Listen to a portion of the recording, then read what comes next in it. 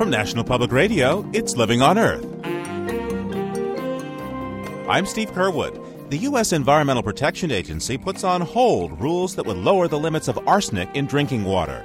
The EPA says it wants to review the science, but a leading researcher says the government is already behind the times. The rest of Europe and Japan and other Western countries have moved to 5 or 10 parts per billion in recognition of the fact that we think that 50 is not protective. Also, after 60 days on the job, we take a look at the emerging environmental agenda of the Bush administration. You know, I don't think this is going to be a reg relief, rollback, peel back, early 90s agenda. I think what we're going to see instead is some of this flexibility, some of this attempt to work with local folks using incentives, using cooperative decision-making. I'd like to see that happen. I'm not sure that it will.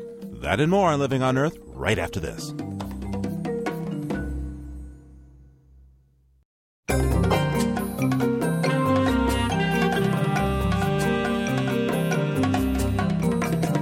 This is Living on Earth. I'm Steve Curwood.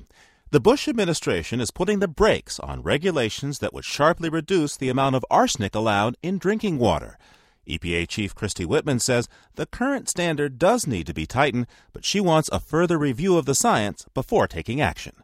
Long-term exposure to low levels of arsenic has been linked to increased risk of cancer, vascular disease, and diabetes. But science couldn't say why until now. Toxicologists at Dartmouth College have discovered tiny amounts of arsenic disrupt the functioning of hormones with a mechanism never noted before. Josh Hamilton led the team. He says arsenic disrupts glucocorticoid, a hormone that regulates a wide range of activities in our bodies. Glucocorticoids are involved in normal blood vessel function. They regulate the immune system. They regulate glucose in our blood. They regulate cell growth. It has many, many roles, and so sorting out how this plays out in terms of the kinds of health effects that arsenic causes becomes very complicated. So arsenic mimics the hormone we commonly call cortisone, the cortisol family, or does it block it from fitting into a receptor, or what does it do? It actually doesn't do either of those things. So arsenic has a rather unique mechanism which hasn't been described before. Most pesticides and other organic pollutants like that either bind to the receptor and look like the hormone or block its action.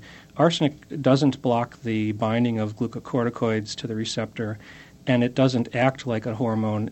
The thing that it does is that once the receptor goes to turn on or turn off genes, it fails to function that way. So arsenic is blocking the ability of the receptor to work, but not through hormone binding.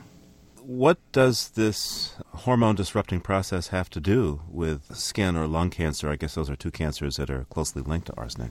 Well, there's 2 animal models that have been looked at for the cancer process. And in skin, it was shown that if you give a very strong carcinogen directly onto the skin, and then you give a second chemical called a tumor promoter, which would increase the probability of cancer, applying glucocorticoid hormone to that area would completely block the cancer process.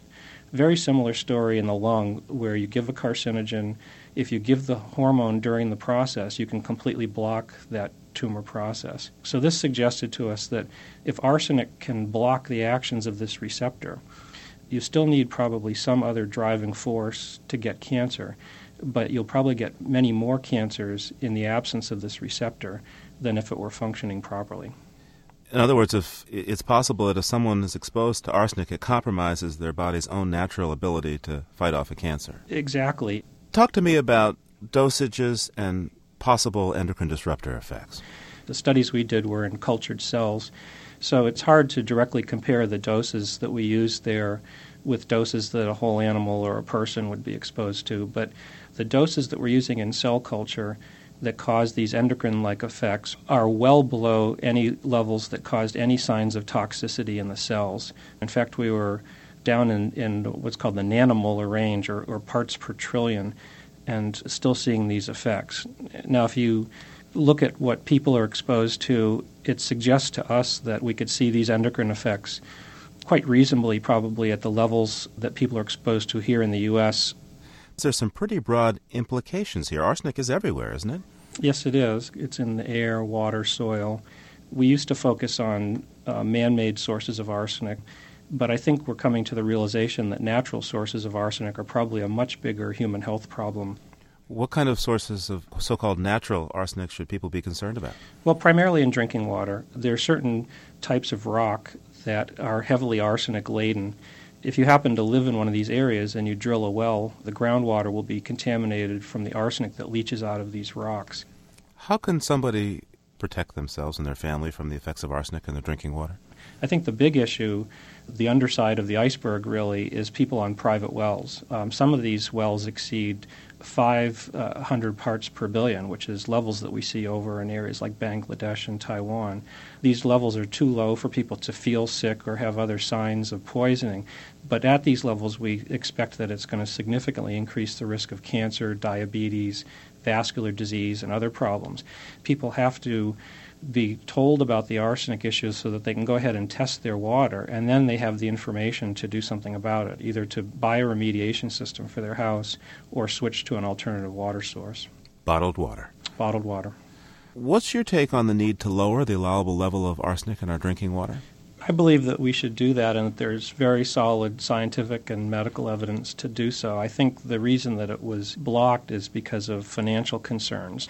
We're the only Western country that still has a water safety level of 50 parts per billion for arsenic. The rest of Europe and Japan and other Western countries have moved to 5 or 10 parts per billion in recognition of the fact that we think that 50 is not protective.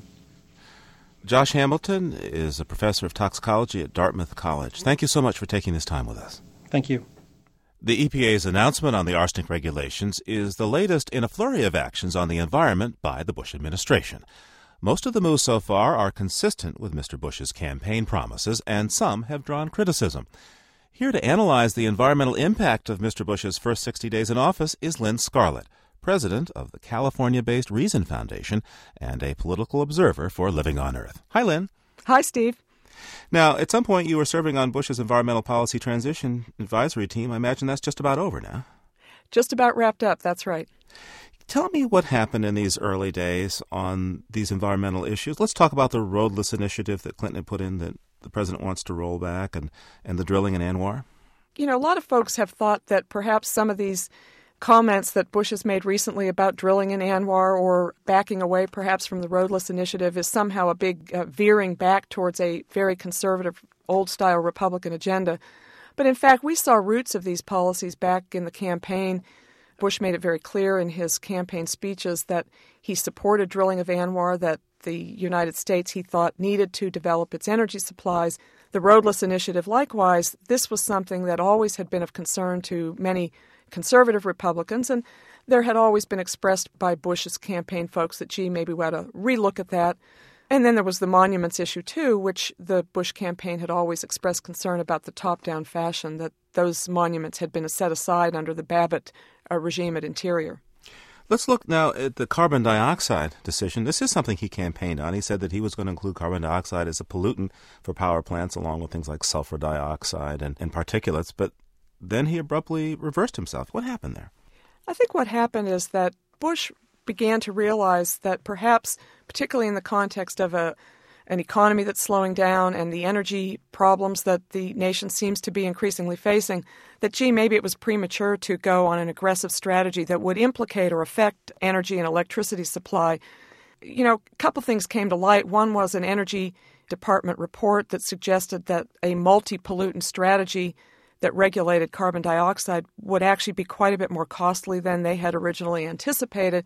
I think that really was kind of a wake-up call to President Bush to say, gee, let's take a deep breath here and not completely ignore this issue or not step away from it forever, but let's take a pause and see whether this is really the right approach or not. A pause. So where do you think things will be going in the future? You know, it's really hard to say. I think that this presidency would like to find an approach that would be more incentive-focused, perhaps would inspire the development of cleaner technologies, perhaps inspire energy efficiency, but do so without kind of rates and dates regulatory approach. But again, I think we don't know because, frankly, we had him first expressing a desire to perhaps go a multi-pollutant strategy, but then a kind of reversal, and I don't think we know where exactly the presidency will go in the future. Now, one of the people who was out there in the reversal, of course, was Christine Todd Whitman, who went to the climate change negotiation, informal session for that, but representing the U.S. government said, hey, we're going to do this. And Now she looks pretty bad. What will happen with her? I mean, she's lost some authority, one would think. I think in the near term, this, of course, has been very difficult for Christy Todd Whitman. She obviously was out there on the front line talking about the multi-pollutant strategy, and so she's the one that looks a little bit like she was out ahead of the game, and yet all of the things she was saying were rooted in campaign documents. What she's going to need to do, in my view, is in the whole array of other environmental issues that are out there, I think she's going to need to target a few top visibility issues, mercury, something, and set a fairly aggressive agenda and get the backing of the White House so that she can regain some of her environmental authority at the agency and externally. Now, what about Gail Norton? Environmental activists really pounded on her during the confirmation hearings. How is she doing? What's she been talking about? It's funny, a lot of the media continue to just hammer on her statements about ANWR, that is the drilling up in the Arctic area. But when you listen to what Gail's saying, her real message is really quite different. I was at an event in Washington last week, and the main theme she spoke of was, gee, how can we bring farmers, environmentalists, ranchers, Native Americans all together to the table to address things like grazing problems, species protection. She gave an example of the Aplomado falcon and an experiment that had gone on in Texas in which ranchers worked with environmentalists, with the state agents, in a kind of incentive-based program to work to preserve the Aplomado falcon. I think this is where Gail's heart lies, and yet, oddly enough, people are sort of not paying attention to that central message that she's putting out. Let's look ahead. What do you hope to see out of the Bush administration on the environment? What do you expect to see? You know, I don't think this is going to be a reg relief, rollback, peel back, early 90s agenda. I think what we're going to see instead is some of this flexibility, some of this attempt to work with local folks using incentives, using cooperative decision-making. I would hope that what we would see is an agenda that moves towards a performance focus. For example, in my greatest dreams, I'd like to see national performance indicators developed so that we can take the pulse of environmental performance at the national level. I'd also like to see a move towards much more flexible approaches. I mean, after all, a lot of knowledge resides out there on the farms and in the factories, and you need to tap into that knowledge. I'd like to see that happen. I'm not sure that it will. Lynn Scarlett is president of the Reason Foundation and a commentator for Living on Earth. Always a pleasure, Lynn. Thanks, Steve.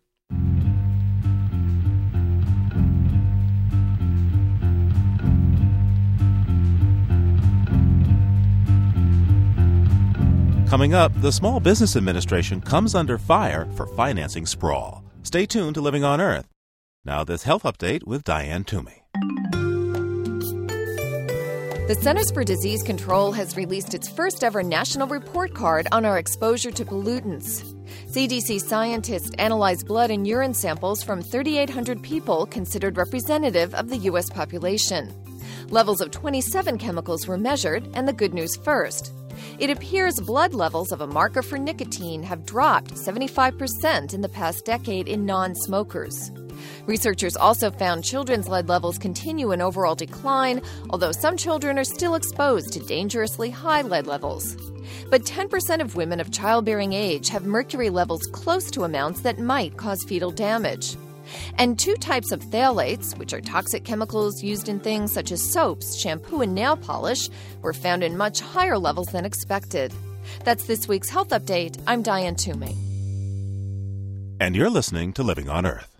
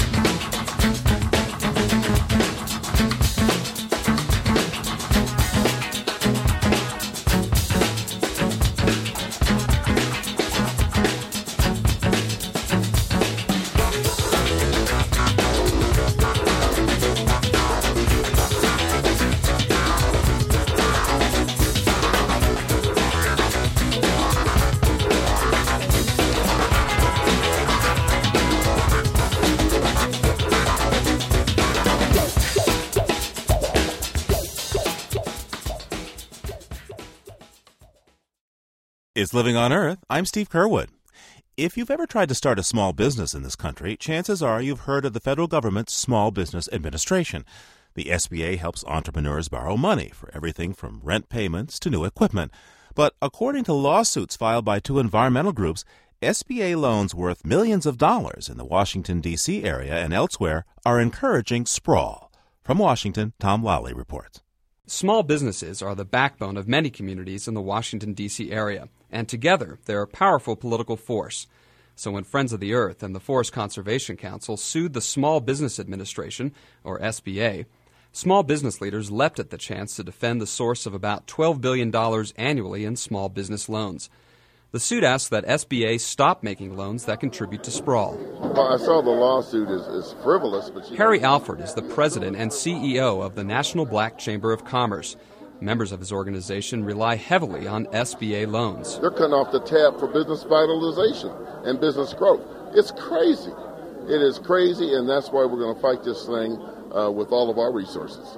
At a conference for budding small business people in Washington, D.C., Alfred and other speakers detail the nuts and bolts of how to get a business started. That includes taking advantage of SBA loans. To Alfred, small businesses are beautiful, whether they're in the heart of the city or in a strip mall at the edge of town. Development should not be perceived as bad growth. And what's wrong with growth? Growth is good if it's proper and if it's manageable. But to others, small businesses are a problem if they're located in sprawl. Some environmentalists say sprawl leads to reduced open space, increased traffic and auto pollution, and development that impacts water, air quality, and ecosystems. So the suit asks that SBA focus its loans in urban areas and away from undeveloped land. The legal hook for doing that is a federal law called the National Environmental Policy Act, or NEPA. Among other things, NEPA requires federal agencies to assess the environmental impacts of their actions and then consider less environmentally harmful options. The law has mostly been used for large public works projects like highways and dams. It's never been applied to control sprawl. But John Talberth, a lawyer with the Forest Conservation Council, says the law covers SBA loans as well. The law is very clear in this regard, and I think the agency is aware that the law requires this. They just simply haven't been implementing the law at all. SBA won't say whether or not it's complying with NEPA. Eric Benderson is the Assistant General Counsel for Litigation for SBA. I'd rather leave that to the litigation. Benderson says he can't say whether SBA is following the law because he says one person's sprawl is another person's progress. It can also be hard to tell which loans might cause sprawl. For instance, SBA rarely gives loans to housing developers, but SBA does give loans to cabinet makers hired by housing developers. So does the cabinet maker contribute to sprawl? Another problem is that SBA doesn't employ environmental experts who can assess the agency's impacts.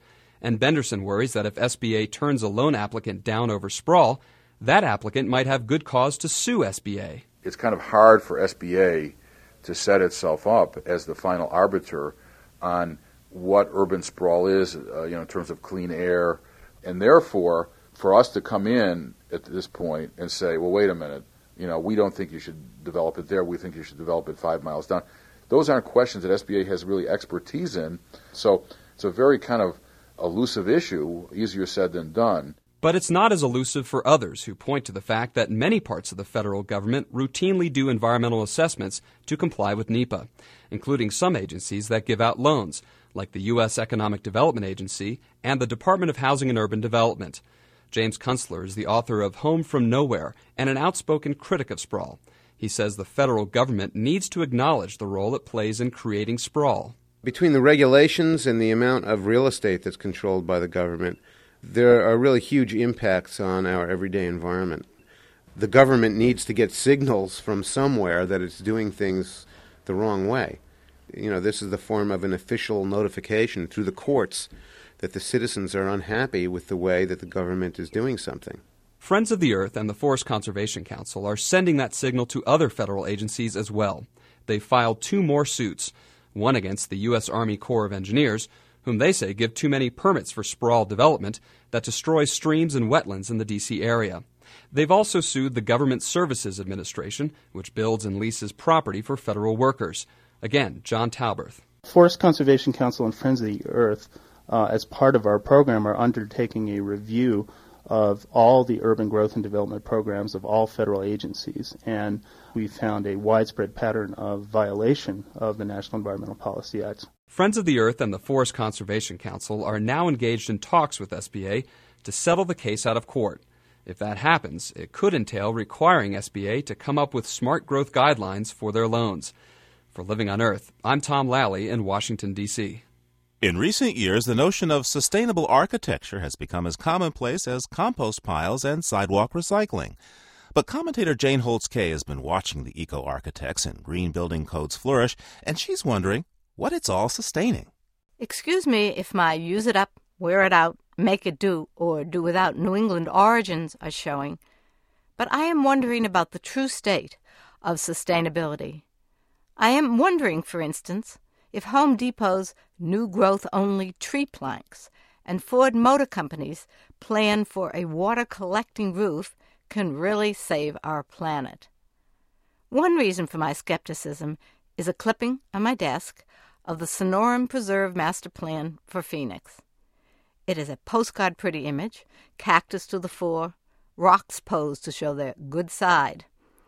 The plan, to set aside 21,000 or so acres of public open space and wildlife habitat, won a major landscape architecture award. And why not praise it? The why not lies in the numbers. For the acres set aside amount to less land than the metropolis loses to development in a scant 3 years. Phoenix is not alone in such myopic unsustainability, as Americans gallop across the last chance landscape, shooting 30% of global warming's CO2 with their car emissions, plus another 30% with their building. Consider a recent conference of the Bureau of Land Management, now calling itself the Open Space Agency, where, according to High Country News, a speaker at the Las Vegas Imperial Palace complained that the gambling mecca is chronically under-golfed. Under-golfed? Consider older metropolises, where poor planning produces free-for-all home and road building, swallowing farmland and wetland. In the hour it takes to listen to this program, roughly 40 acres of such undeveloped land will have gone under the bulldozers and backhoes, gone forever. Not that all our earnest recycling and water-scrimping showers are futile, but such larger lapses raise the fundamental question of where and how, and yes, whether we should be building anew. Certainly we should not be scattering mega subdivisions on our green fields when 600,000 toxic brown fields await restoration. Nor should we allow the $58 billion car-based transportation budget to split more neighborhoods, spit more carbon, and suck more space. There is no such thing as green sprawl. We need to step beyond our recyclable rugs. We need to look at the world outside our double-glazed windows. Above all, we need to plan to conserve as much as create. If we do not do so, if we merely lounge in smug content behind our airtight doorways, we are no more than environmental aliens, hammer-wielders, building little green islands in a sea of subdivided nature. Commentator Jane Holtz-Kay is the author of Asphalt Nation.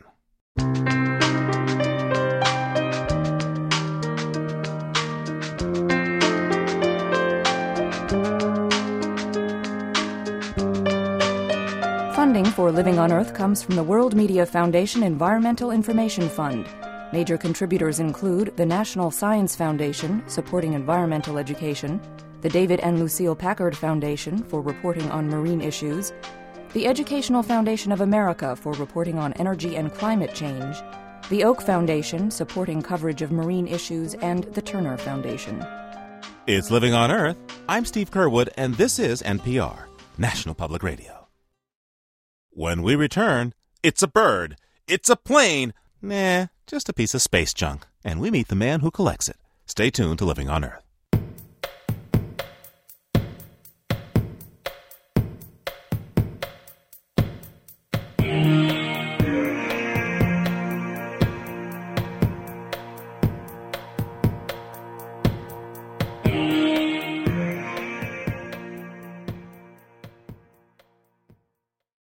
It's Living on Earth. I'm Steve Curwood.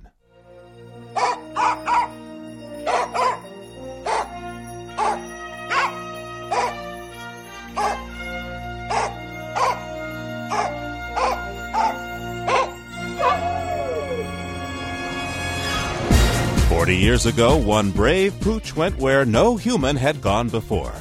On March 25, 1961, Soviet space dog Zovdechka, that's Russian for little star, and her companion, a dummy in a spacesuit called Ivan Ivanovich, were blasted into space on the satellite Sputnik 10.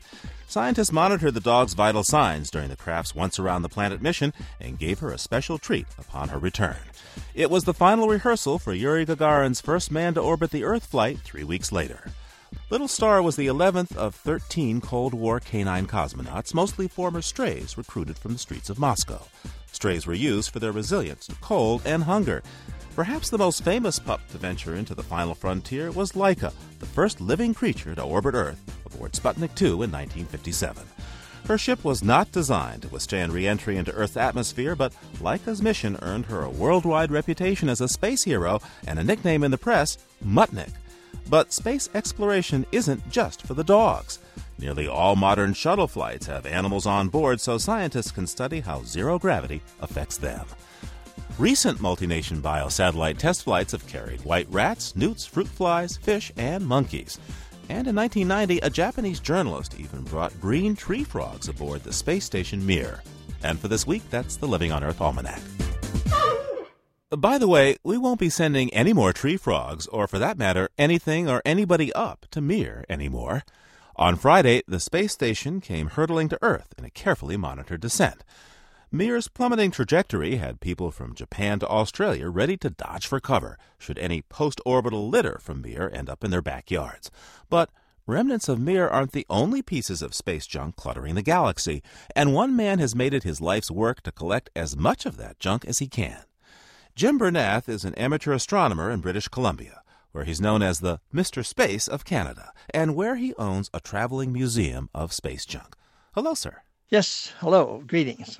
As I understand it, you have quite a collection of space junk. What is space junk? Well, for me, it's anything that is a reject and is not used by the space program anymore. But also I have some pieces that came back from the sky. Some of these pieces are very big, of course. So some of these are satellites that are going to just slowly degrade in their orbits and come down. But others are spent pieces, half-size pieces, and wrenches and the like. Now, how much junk is there floating out there in orbit still? Oh, boy. When I was first getting the numbers 10, 15 years ago, it was in the order of 4,000 or 5,000 pieces, and now it's in the order of 7,000 or 9,000. So the number's going up. What kind of damage can this space junk cause when it's up there? Well, the shuttle came home once with a quarter-inch crater in the windshield. And the pilots heard it when it hit. They heard the smack. Subsequently, as they fished in there and examined what, it turned out that that was caused by a little chip of paint. A fleck of paint? A little chip of paint is what they traced it to, a little chip of paint. So these things, as they burn up and come home, or as they are hit and suffer abrasion in space, the paint gets chipped off, or the metal burns, but the paint flakes stay behind, or something like this. Now, I imagine somebody must be keeping track of all this space junk up there so that our spacecraft can navigate. Who's doing that, and how do they do it? Well, NASA certainly does that, and they all cooperate on that. So rather than harvest these things and get them swept up again, so far they're successfully able to deal with the problem by just monitoring where they are and knowing how close we're going to be with whatever flight. How much junk have you amassed from outer space? I have 200 pieces. Wow, 200 pieces? Well, tell me what some of these pieces are. Well, this fuel tank is Exhibit A. It's the size of a basketball, and I've got it in front of me here now. And as you look at it, you can see the twisted, melted metal as it splattered across the front of it as it came down. It came down in a farmer's field in northern Saskatchewan. Uh-huh. And he found it in plus or minus 1980. A stone's throw away from the log cabin he was born in. Oh, my. And if you think of that for a minute, when he was born, nobody was even dreaming of space in northern Saskatchewan. And there in his own lifetime, a piece comes down. I'm wondering, how did the farmer feel about the prospect of getting beamed by this thing? I mean, it was just right next to his house. Being a hollow sphere, the wind would slow it down. Coming down through the air would slow it down a great deal because it's not heavy enough to force a path. And so it would have hit the ground and bounced around a bit, and there it was. So I don't think that he was really worried about being beamed by it, but if you carry it around long enough, I have this little feeling every now and again that I might get something through the windshield because of its brother or sister in the back seat of my van. Now, where do you keep all your space junk when you're not out on exhibition? Wow, you can't walk into my house. I have more space in my house than anybody else on the continent, and yet you can't walk into it. How's that? Literally, you go down. You have to go sideways down the hall. It's like the collection of debris in space. And instead of getting smaller this year, it's gotten worse. How do you go about collecting all this space junk? Well, there are 200 of these artifacts we were talking about, things, space junk, and I travel across the country with this exhibit, which takes me literally from the Pacific to the Atlantic every year. So it's Japan, China, India, Russia, the Arctic Circle, the equator, and Houston, and wherever. And gathered everything that I could gather and came home with whatever pieces I could come home with. Mr. Bernath, before you go, tell me, what's your favorite piece of space junk? Well, this isn't space junk, but one of the spin-offs that I have is a mechanical heart valve. Now, this is right out of the space program. It's the carbon, titanium complex of stuff that they put together to make a heart valve. I've got this in my heart, and you can listen to it and hear it running. Some people have their heart in their work. I've got my work in my heart. Jim Bernath is an amateur astronomer in British Columbia and a full-time collector of space junk. Mr. Bernath, happy hunting, and thanks so much for being here. Thank you very much for having me. It's been a great pleasure. Good luck to you. And just ahead, beautiful, green, and nearly extinct. The Puerto Rican parrot makes a bid for survival with some human help. Stay tuned to Living on Earth. Now, this environmental technology update with Cynthia Graber.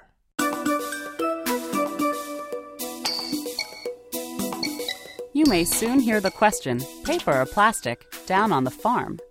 Today, more than 300 million pounds of black plastic mulch are spread on fields across the nation to warm the soil and discourage weeds. But the plastic sheets are bulky and often coated with herbicides and pesticides, so most landfills won't accept them. It's illegal to burn or bury the plastic mulch, but that's what many farmers wind up doing anyway. So one government researcher is working on a ground cover that can be plowed into the soil. It's made out of brown craft paper, covered with a layer of hardened vegetable oil. The oil helps keep moisture in and keeps the paper from biodegrading in the rain. But by the end of the growing season, the paper is starting to break down and can be composted into the ground. That's this week's Technology Update. I'm Cynthia Graber. And you're listening to Living on Earth. You can hear our program anytime on our website. The address is www.loe.org. That's www.loe.org. And while you're online, send your comments to us at letters@loe.org. Once again, letters@loe.org. Our postal address is 8 Story Street, Cambridge, Massachusetts, 02138. And you can reach our listener line at 800-218-9988. That's 800-218-9988. CDs, tapes, and transcripts are $15.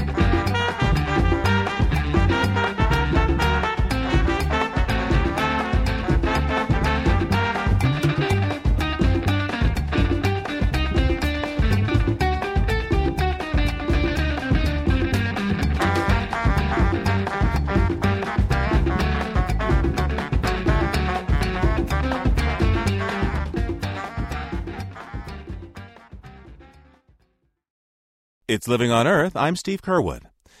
You may never have heard of it, but your grandparents probably did.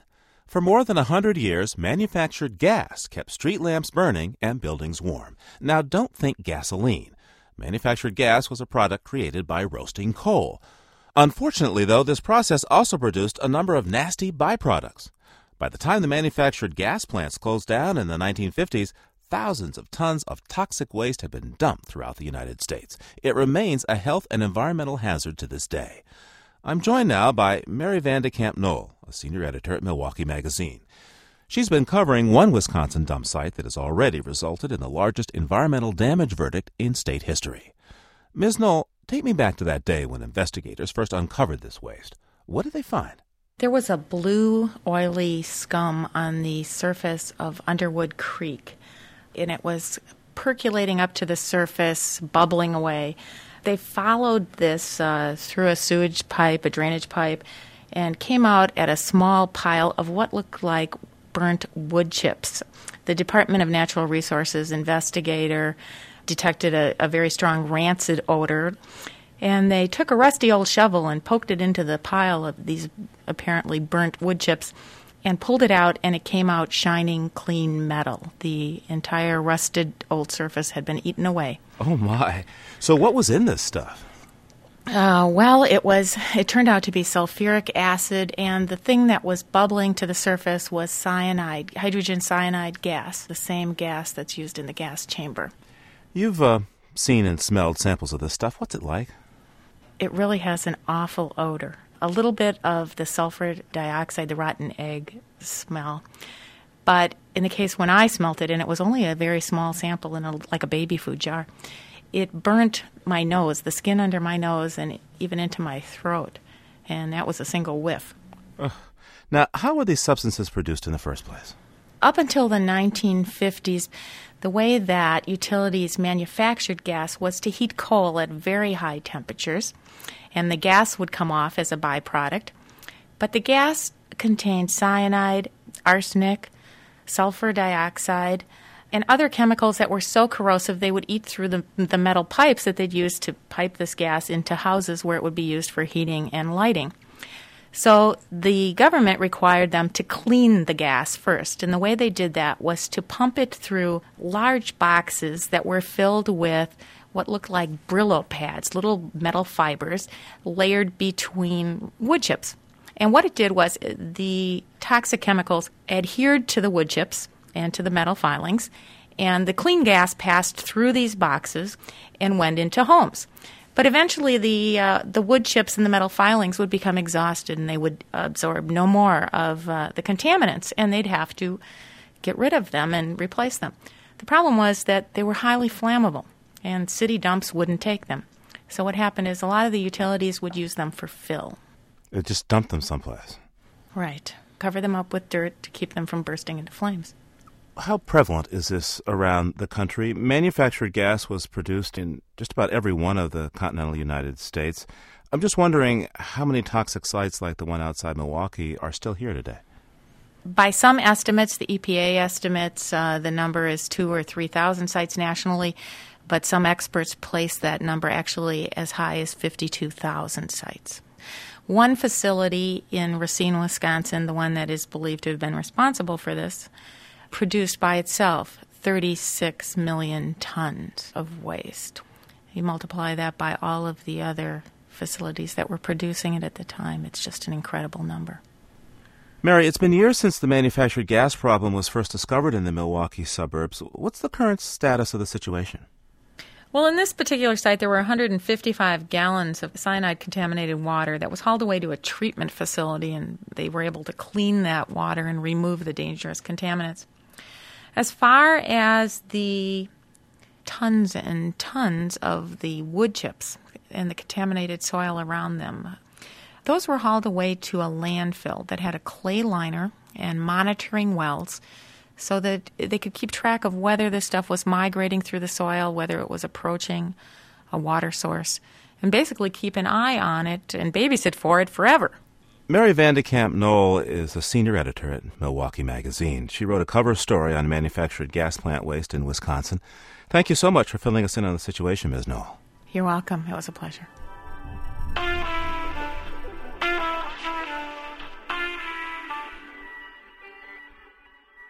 The Puerto Rican parrot is one of the most endangered birds in the world.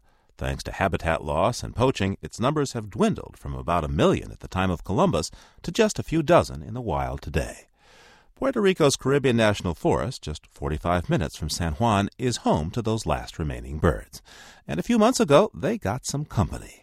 That's when the U.S. Fish and Wildlife Service released some captive-born Puerto Rican parrots into the wild, hoping to replenish the population. Reporter Hector Douglas was there and has this story. Deep in the rainforest, 10 Puerto Rican parrots sleep soundly as biologists creep up and cut an escape hole in their chicken wire cage. A month ago, these parrots were carried from their aviary to this acclimation site. Now it is time for them to go. In the darkness, we cannot see the parrots' brilliant green plumage, but in the daylight, they are dazzling. At dawn, the parrots began to scale the cage, lured by feeders hung just outside the escape hole. These birds are about to venture out into what is officially known as the Caribbean National Forest. Puerto Ricans call it El Yunque, for the ancient volcanic mountain that towers over northeastern Puerto Rico. It is a spiritual mecca for some, but this morning it is a mecca for journalists who stumbled through mud at 3 a.m. to bring back the story for the evening news. The parrots clamber over the top of the cage and cock their red foreheads from side to side as they survey the surrounding forest. A thin line of white feathers rings each eye, giving the birds a spectacled appearance. One by one, the parrots open their wings, leap into the air, and flutter up into the canopy. As they go, the birds display rows of powdery blue flight feathers that make their wings and long tails look phosphorescent in the early morning light. And their loud squawks make them seem larger than their 11-inch, 10-ounce frames. Now, perched in the thick green canopy of the rainforest with their wings closed, the parrots are completely camouflaged. It is just a short flight from the cage to the forest canopy, but in reality, this has been a much longer journey, one that can be measured not in distance, but in years. To Dr. Francisco Valleja, it has been a dream come true. It was so satisfying to finally see in flesh and blood something that I had relived in my mind's eye so many times. It was a mixture of satisfaction, excitement, and just pure pleasure. 3 years ago, Dr. Valleja and his colleagues began working out the methods for today's release in the forests of the Dominican Republic. There they used a surrogate species, the Hispaniolan parrot, to develop a training program that prepares captive parrots for survival in the wild. That program includes a daily exercise regimen that begins 4 months before the birds are released. Hey, hey, hey, hey, hey, hey. A technician bangs on their cage with a long-handled net, moving the parrots from one side to the other. Hey, hey, hey, hey. The birds are also given wild foods to eat and even introduced to wild parrots. Hey, hey. They start interacting with local wild birds that are in the area because they make racket, they make a noise, and that attracts wild birds. They end up coming to near the vicinity of the release cage just to investigate because they're curious. After a final physical exam, each parrot is fitted with a radio collar. Finally, the birds are given a lesson in predator avoidance from the biggest bird in the forest, the red-tailed hawk. We brought a red-tailed hawk to the release site, a red-tailed hawk that was trained by a falconer to basically fly at the cage, fly at the parrots. The parrots responded tremendously with an alarm call, and all the birds basically hush and stay together in a group. The birds released today were part of a group of 70 Puerto Rican parrots reared in an aviary high on the slopes of El Yunque. Mealtime here is run like a school lunch plan, with food prepared in large quantities and then measured into trays. Wildlife technician Hernan Abreu explains that variety is the key to feeding the fussy birds.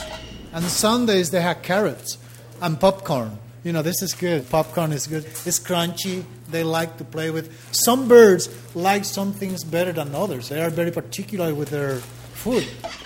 Dr. Valleja views the reintroduction of the parrots not only with the eyes of a scientist, but with those of a native Puerto Rican as well. The 44-year-old says his earliest and fondest memories are of the times he spent observing nature near his home in San Juan. In 1989, Dr. Valleja took over management of wild and captive populations of the Puerto Rican parrot for the U.S. Fish and Wildlife Service. In September of that year, Hurricane Hugo blasted El Yunque with winds of 150 miles per hour. In just a matter of hours, the wild parrot population was cut in half. Only 23 birds survived. We didn't see the first birds until about 5 days after the storm. So it was a feeling of one time of dread, but at the same time of a challenge that was coming. And we as biologists, and especially as Puerto Rican biologists, we were darn ready to meet it. Like a giant pair of pruning shears, Hurricane Hugo sliced the tops off many of the Palo Colorado trees used by the parrots, who nest in cavities in their trunks. So the biologists began a program of home improvements. They installed drain pipes in some of the cavities to keep the nest from getting soggy. Others received new floors, and some cavities were completely renovated. We make a hole first, we stick, kind of the chainsaw in the middle, make it kind of a cross. So we'll cut, a little bit, and then with a chisel, we go and cut, piece by piece, Hernan chisels a donut-shaped nest entrance from a slab of wood. This natural facade lures the parrot into a PVC pipe that leads down into the nest.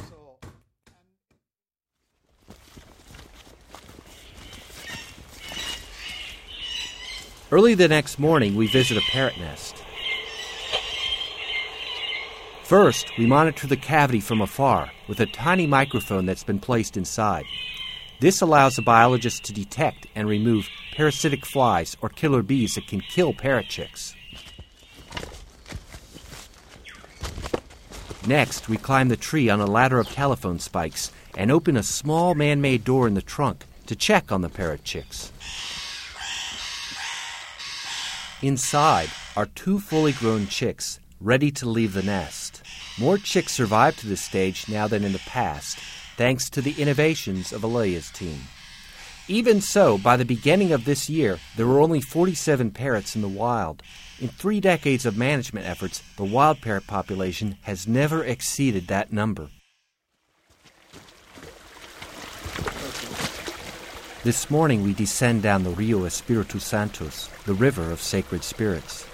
We trudge through an obstacle course of slippery boulders and fallen trees. It's been 3 days since the parrots were released, and parrot number 10 has flown far from the release site. The team is trying to pick up the signal from her radio collar. Un poquito. Para allá. Is this the one you've been trying to locate? Mm-hmm. Still very weak signal. El Yunque has more red-tailed hawks per square mile than just about anywhere else on Earth. Biologists have long suspected that the hawks hunt the parrots, and biologist Britta Musnix wonders if foul play has brought parrot number 10 to an untimely end. If there's a hawk in the area that likes to prey on unwary parrots, then he's got a feast for him.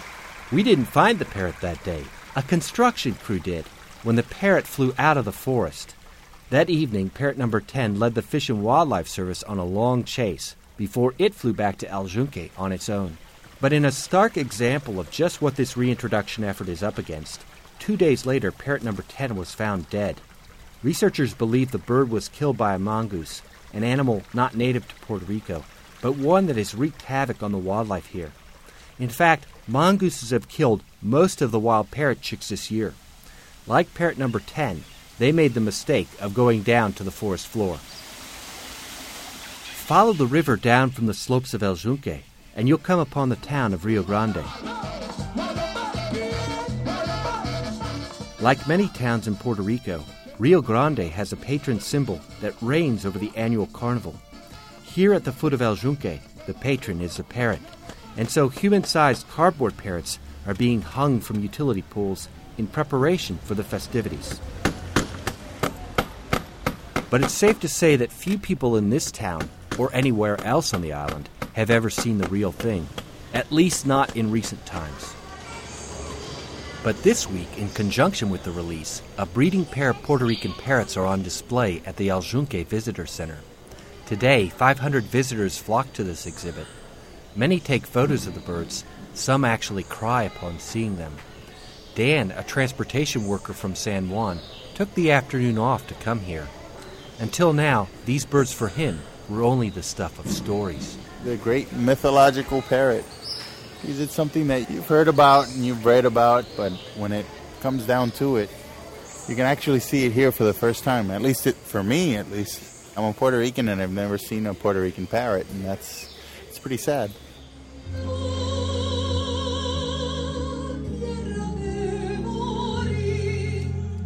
During a special ceremony held to celebrate the parrot release, the Puerto Rican government announced plans for a new parrot reserve in the island's Central Highlands. Dr. Valleja says the 70,000-acre tract will protect many other endangered species who also call the forest home. But Valleja emphasizes that Puerto Ricans have to take the conservation ethic a step further.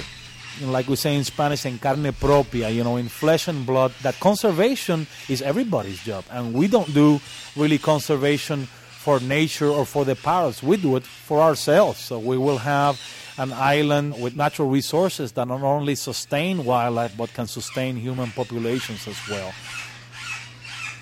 For Living on Earth, I'm Hector Douglas in the El Yunque rainforest of Puerto Rico.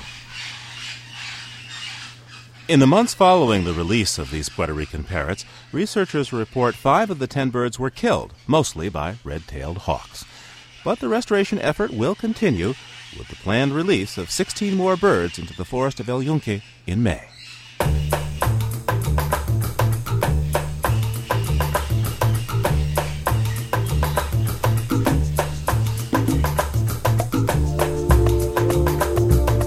And for this week, that's Living on Earth. Next week, the story of Ishi. Nearly 100 years ago, California's last hunter-gatherer, the sole survivor of his tribe, came down from the mountains speaking a language that no one understood and telling stories linguists are still trying to decipher today. Here we have his own words. They're sitting there on the wax cylinders, and it's just vital for us to use every method at our disposal to crack those open and see what's there. Ishi Speaks, next time on Living on Earth. We're produced by the World Media Foundation in cooperation with Harvard University. Our production staff includes Anna Solomon Greenbaum, Cynthia Graber, Stephanie Pindyke, Maggie Villader, Jennifer Chu, Nathan Johnson, and James Kerwood, along with Peter Shaw, Leah Brown, Susan Shepard, Carly Ferguson, and Mylisa Muniz. We had help this week from Stephen Belter. Our interns are Marav Bushland, Don Robinson, and Evie Stone. Allison Dean composed our themes. Our technical director is Dennis Foley. Liz Lempert is our Western editor. Diane Toomey is our science editor. Eileen Valinsky is our senior editor. And Chris Ballman is the senior producer of Living on Earth. I'm Steve Kerwood, executive producer. Thanks for listening. Funding for Living on Earth comes from the World Media Foundation Environmental Information Fund. Major contributors include the W. Alton Jones Foundation, supporting efforts to sustain human well-being through biological diversity, www.wajones.org, the Rockefeller Foundation, and the William and Flora Hewlett Foundation, supporting coverage of Western issues. This is NPR, National Public Radio.